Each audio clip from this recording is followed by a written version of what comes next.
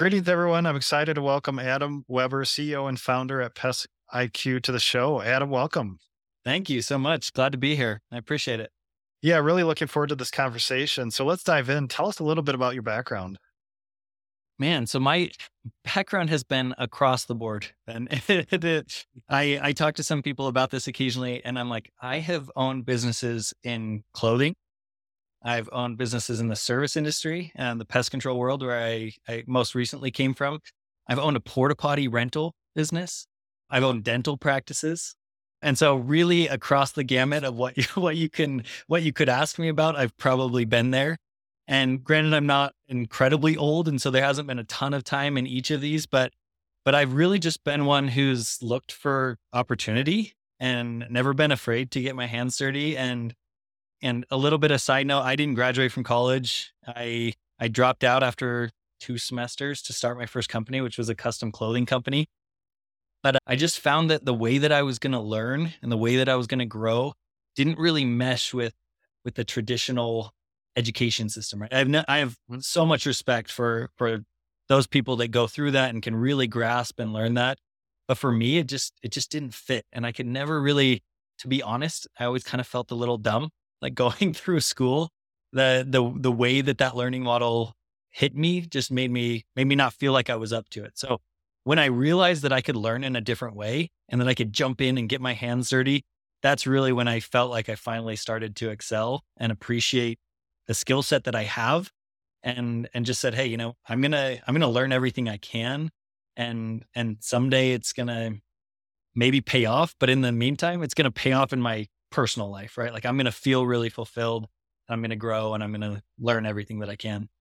That's great. I appreciate you sharing that background. And so it's safe to say you're a serial entrepreneur. So it sounds like right from the start, just owning your own businesses.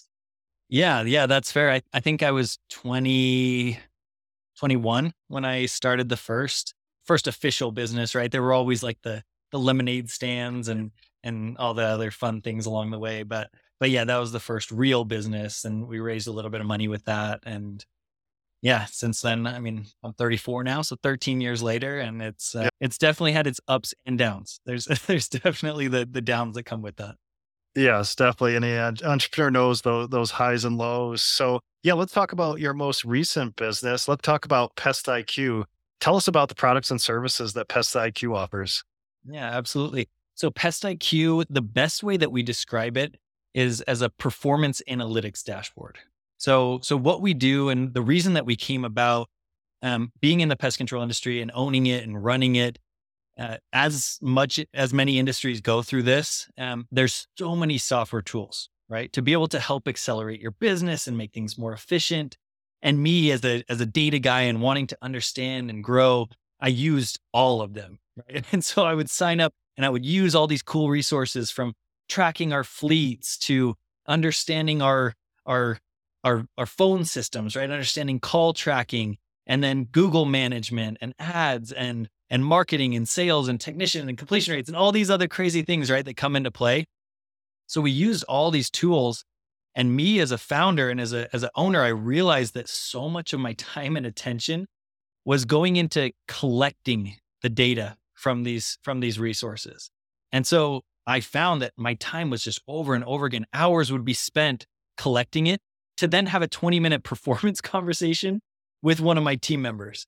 And it was so lopsided for me that I started to think, hey, there has to be a better solution to this. And so I went out looking, and there are some solutions out there, right? There's business intelligence dashboards that are out in the world. Fortunately for me, unfortunately at the time, but fortunately now, there weren't any that were specific to our vertical, to our space. They were all really big and enterprise and expensive, and took a fair amount of tech savvy to be able to implement these resources. And so I said, there's got to be something that we can do. And so we started to build and collect this kind of handmade version of what is now Pest IQ, and started to use it for ourselves. And I found that immediately there was a return on my time.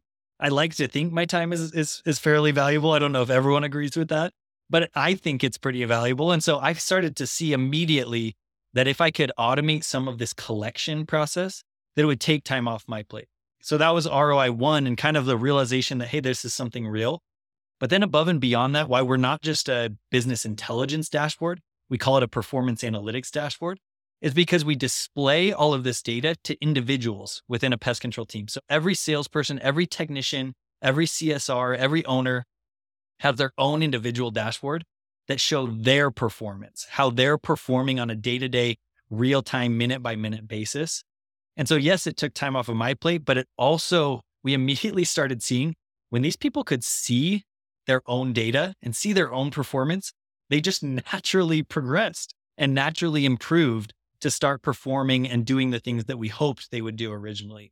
So that's when we really caught hold and said, hey, wait, this is cool for us, but there's some real value to the rest of the industry. And that's kind of where it transitioned. And we eventually sold the pest control business so that we could dedicate 100% of our time to what is now Pest IQ and building this solution that we really think is pretty powerful. I love that because I feel your pain as a SaaS CFO, collecting a lot of data, creating SaaS metrics takes a lot of time, and then a quick performance review. So tell me, like my world, I deal with HR data, financial data, operational data, say CRM data. What data are you pulling together to make your life easier for this application? Yeah, really good question. So the CRM is a big piece of it. I hate to knock any of them because they're really great and they do really cool things, but they have so much information and it's really top level and complicated. It's a little bit bulky to get to that information. So I would say, really being honest, probably like 65% of the data that we collect is from the CRM itself. So there's a couple of CRM players in our industry that are top of the line and they're who most people use. So we collect a little bit, quite a bit from them. Then the other pieces start to kind of divulge, right? And there's a bunch of different players in those spaces. Those are like voice over IP systems, GPS and fleet tracking systems, payroll and HR and time tracking solutions. Then there's Google My Business tracking, right? From reviews. And there's a couple other pieces that come into play, but those are really the core kind of essentials. There's usually in the range of like 5 to 7 core pieces that most companies will use, and they fall into those categories. Okay. Yeah, that's really interesting. Yeah, whole different world, so fun hearing those different data sources to operate a pest control business. So obviously this was a solve my own pain problem working in the pest control industry. And I guess you saw this, or like you said, collecting data is such a pain. And what was that triggered to then step out of pest control and start a software company? Yeah, really great question. And our investors, which I'm sure we'll talk about in a minute, they'll be really happy that I mentioned this. But we're firm believers in the lean startup methodology. I don't know if you've followed that or dug deep into like Ash Mara and some of those the players in that space. But when we realized this was really valuable to us, our next step wasn't sell the pest control company, go to market, right? With this, we really wanted to validate and prove that this was a real potential business for us. It wasn't just something, and we weren't going to give up the lifeblood of our families to jump into something. And so we immediately then said, okay, we built something that kind of works, right? Like it kind of works internally. So let's go see if other people want this and if they would pay for it and if it would add value to them. So we immediately went out and we were fairly well connected in the industry and not as well as we'd like to be. And that's always something that we grow. But we went to friends that owned other companies and we said, hey, can we prove this with you? We're not going to charge you anything for it, but let us just come in, have access to your data, and we'll present this to you on a regular basis. And I can say this now, but at the time we presented it a little bit as like a technology solution. It really wasn't. It was essentially consolidating all this data, presenting it in a way that looked like technology and giving it to them once a week and saying, here's the data that you need to be able to operate your business. And what's cool here is that we found, even with that once a week update of real actionable data that they can use, we saw their performance start to increase and we saw their efficiency start to get better. And so their cost savings were higher. And so it was like both ends of this spectrum started to go up. And granted, it's not as dramatic as when you can have it real time, minute by minute, but even that little bit started to add a lot of value. And these owners and these operators started coming back and saying, hey, this is real. This adds value. We will pay for this solution. And so that's, after hours and hours and interviews and questions, we started to come back and say, hey, this is real. Let's make a run at it. Yeah, I love that. I love that. Thanks for sharing that. So what year did you found Pest IQ? So officially in 2023, we Okay, had, it's just okay. yeah, this is a really new concept, and we raised money again really pre-seed. Pre-seed has a little bit unique of a connotation. A lot of people like to say they're pre-seed, but pre-seed for us really meant pre-launch, right? Pre-revenue, pre-product even. We weren't fully built out. And so yeah, we officially founded the company, I think, as of April of this year. But again, the validation stage was probably 10 months prior to that we spent before we really decided to invest any money in growing this. Okay, and is Pest IQ remote, or do you have a headquarters? So we do have a headquarters. We're based in Provo, Utah. I I know this is a bit of a hot button topic, but especially at my stage, at our stage at Pest IQ, I'm a firm believer in being together. There's nothing like the startup culture. It is fun. I'll give you that. I enjoy it, but it is also really, really hard. There's so many things that come up and pivots, and what can go wrong will go wrong. And so we're constantly battling that. And to be able to create culture, again, a buzzword that I know is out there, create that culture while also being able to really solve problems in real time right now, for me, takes us being together. So we're located in Provo, Utah, and we do go to the office and actually work out of an office.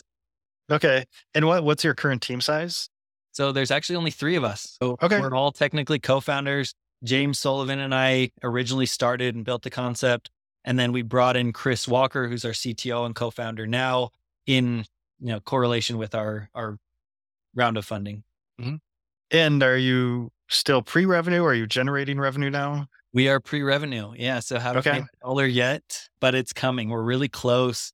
Again, a shout out to our CTO, Chris. He's been phenomenal, an incredible builder, an incredible visionary, and as it would work out, a firm believer in the lean startup methodology, which matches up really well with us. And so we're building right now, but the goal is to launch kind of our beta early adopters here in the next 3 to 4 weeks. And then again, another little round of testing, probably 2 months. And then we'll officially go live, go to market within 3 to 4 months from now. okay. And I saw and maybe it was your pre-seed round announcement. There are about 30,000 plus pest control companies out there. Does that sound about right? Yeah, that's right. I think it's in the 32 to 34 range right now. Obviously a little bit of fluctuation, but yeah. Okay. And so right now, probably reaching out to your network, find those early adopters, those testers. And then I guess it may be a little bit early for this question. So vertical SaaS, I mean, where do you see this going? And this could be a really hard question, but right. Do you see, just staying to this niche and just really nailing it with the 30,000 plus pest control companies? Do you have future plans to go into adjacent markets? What are you thinking right now? Yeah, really good question. And I there's two sides of this, right? The big long-term founder entrepreneur of me wants to say like, right, TAM is this, and we're going to get there and we're going to go do all these cool things.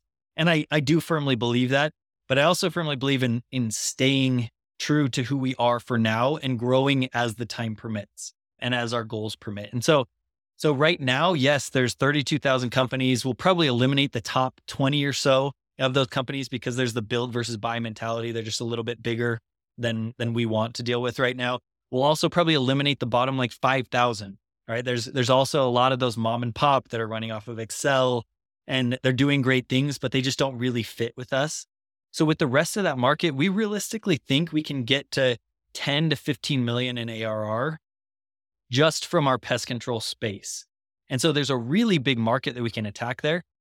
But then you're right. There is a cool piece of this that the service industry in general is really similar in how we operate our businesses. The HVAC, the electricians, the plumbers, the landscapers of the world, they all operate almost identical to how pest control does. They have a salesperson, they take an order, they send out an order, the technician goes out and performs that service, comes back, AR, all these other pieces that match up identically, they work the same way. And so yes, we're Pest IQ right now, and we're really going to target this market and get to where we want to get to. But then the the potential for us to expand into like a service IQ or something else to be able to service the rest of this industry is really readily available for us. And you raised a 600,000 pre-seed round. So tell us a little bit about that. Why not bootstrap a little bit, try to get, say, an MVP on the ground? Tell us a little bit about that thinking just to go right for that pre-seed raise. Yeah. And it was a tough conversation for us. We had just sold Fulcrum. And so it wasn't the pest control company. It wasn't a like live forever, like exit kind of money, but we did have some resources where we said, hey, we could bootstrap this. We could get going and we could build MVP and we could probably get to market. There were two pieces that pushed us over the edge. The first one being we had a natural introduction to Startup Ignition Ventures, who is the venture capital firm that invested in us. And from the first conversation, we meshed perfectly. There was no, this is a side note, but I'm not a huge advocate of the playing games. It's almost like you're dating when you're going through this, venture capital world. Make you want it, you make me want it. And we kind of go back and forth. This conversation was really natural. This is who we are. This is why we have founder market fit. This is why we have product market fit. It's a really cool thing that we're doing. We also were introduced to them not through, hey, we want to raise money. It was just a natural conversation. And so I went into that conversation saying, I don't really know if we want to raise money. But we had that conversation. It was really natural, really organic, and they meshed really well with what we were doing. On top of that, the managing partners of this firm are incredibly well connected, really great guys, know everybody in the space, and already started making connections really from the first meeting, not having invested in us yet. They said, hey, we believe in who you are. Let's start, being friends essentially. And so let's start doing that. Then the other side of this, as we're starting to have those conversations, we also started to say, hey, there's some big players in this industry, right? There's some big, behemoths of saying, hey, we can do this if we want to. And so we said, we can grow slowly, or we can raise, escalate that time frame a little bit, get to market and capture a piece of the market fast enough so that we can really start to accelerate our growth and get there. And so those two pieces together founded our decision in saying, hey, let's raise. And then there was another piece of this that you didn't mention, but there's pre-seed, there's seed, there's Series A, Series B, right? All the way down the road. So our then conversation became, hey, if we're going to do this, let's maybe raise enough right now in our pre-seed that we can potentially jump that seed. And who knows when the time comes, I can't predict the future by any means, but the anticipation was, let's bring on a venture capital firm that we really believe in, that really adds value. I know everyone wants to say they add value, but a lot of the times it's just writing a check. And so for these guys, it wasn't. John Richards, Tyler Richards are the managing partners of this firm. And they were saying, hey, we're really gonna invest in you, right? We're gonna write you this check, but we're also gonna add value where you need us to. And they're not abrasive, they're not pushy, they don't jump in, but they really wanted to help. And so with that and the round of the amount that we raised, we really believe that we can get to profitability, which I know isn't a big deal in SaaS, but for me, it's a big deal. I really wanted to get there. We could get to profitability, get to $1 million in ARR, hopefully within our first 12 to 18 months, and then be able to say, hey, now let's do a growth round, maybe a Series A, and get to the stages that we want to. Okay. Yeah. But I really appreciate that insight. That's really interesting. And with that check, when Startup Ignition gave you that check, any expectations with that? Any milestones, or what do they want you to achieve with that initial check? Yeah, really, really good question. And to be honest, I don't want to put words in their mouth, but they, from what I can tell, at least from the outside, they invest in founders and they invest in a team that can carry something. And yes, the product has to be right. And yes, the solution has to be really marketable. But for us, they said, and I'm not bragging on myself, it's really the team that we've been able to build. But they said, hey, we trust you. We believe in this vision that you have. So run with it. So there really weren't a lot of those metrics that they said, hey, we need you to hit this. We need you to hit this. And if I'm being totally honest, in a pre-seed, I probably would have pushed back if they had said those things, because I have vision and I have drive, but there's so much unknown in what we're doing. that we have to be able to, adjust and work on the fly and be able to say, hey, we have the capacity to do what we need to do to get to where we want to get to. And they really trust us with that. Okay. Oh, I love that. So in for other founders listening right now who may be kind of in that same stage of their business where thinking about that initial check, any lessons learned that you learned in that pre-seed round that you'd like to share with the founder community? So I know there was a big summit here last week in Salt Lake City. Is called the Silicon Slope Summit. It was massive. There's so many people. My voice was gone after 3 days. I talked to so many founders that are in the same stage or pre where I was or a little bit farther beyond. And I know it's hard to say no, when somebody wants to give you money, but the person that gives you money, especially in these early stages, is almost just as important, at least for me it was, than as the money, right? The 600 grand is cool and it's helpful and it'll get us to where we want to get to. But if I didn't believe that our investors were really bought into what we're doing, I wouldn't have done it. I genuinely would have walked away and said, I'm not doing this deal. We'll bootstrap it and get to where we want to get to eventually.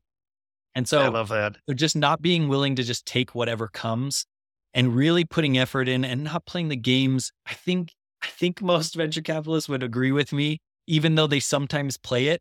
If they can have a founder come to them and just be real and just say, this is what I'm working on. This is some of my shortcomings. Like I went to them and in the first conversation, I said, hey, I'm going to level with you. There's 20% of this business that I don't know how to run. I've never ran a SaaS company. I haven't. I've run a lot of other businesses and had a lot of other employees. And so I have some of the skill sets that I think I'll need to get there, but there are some that I am genuinely missing. And so I will come to you and I will ask for help and I will build an advisory board around me that hopefully can help support that. And so just being real and honest and wanting to find the right partner. And I know this is a unique time for fundraising. People are struggling with it and everyone wants to just take what they can get. But I'm confident that in the long run, it will come out better if you have the right team behind you than if you just have a team behind you. Yeah, it makes a lot of sense. And Adam, at this stage of your business, do you have a favorite number or metric that you're focused on that helps you guide the business?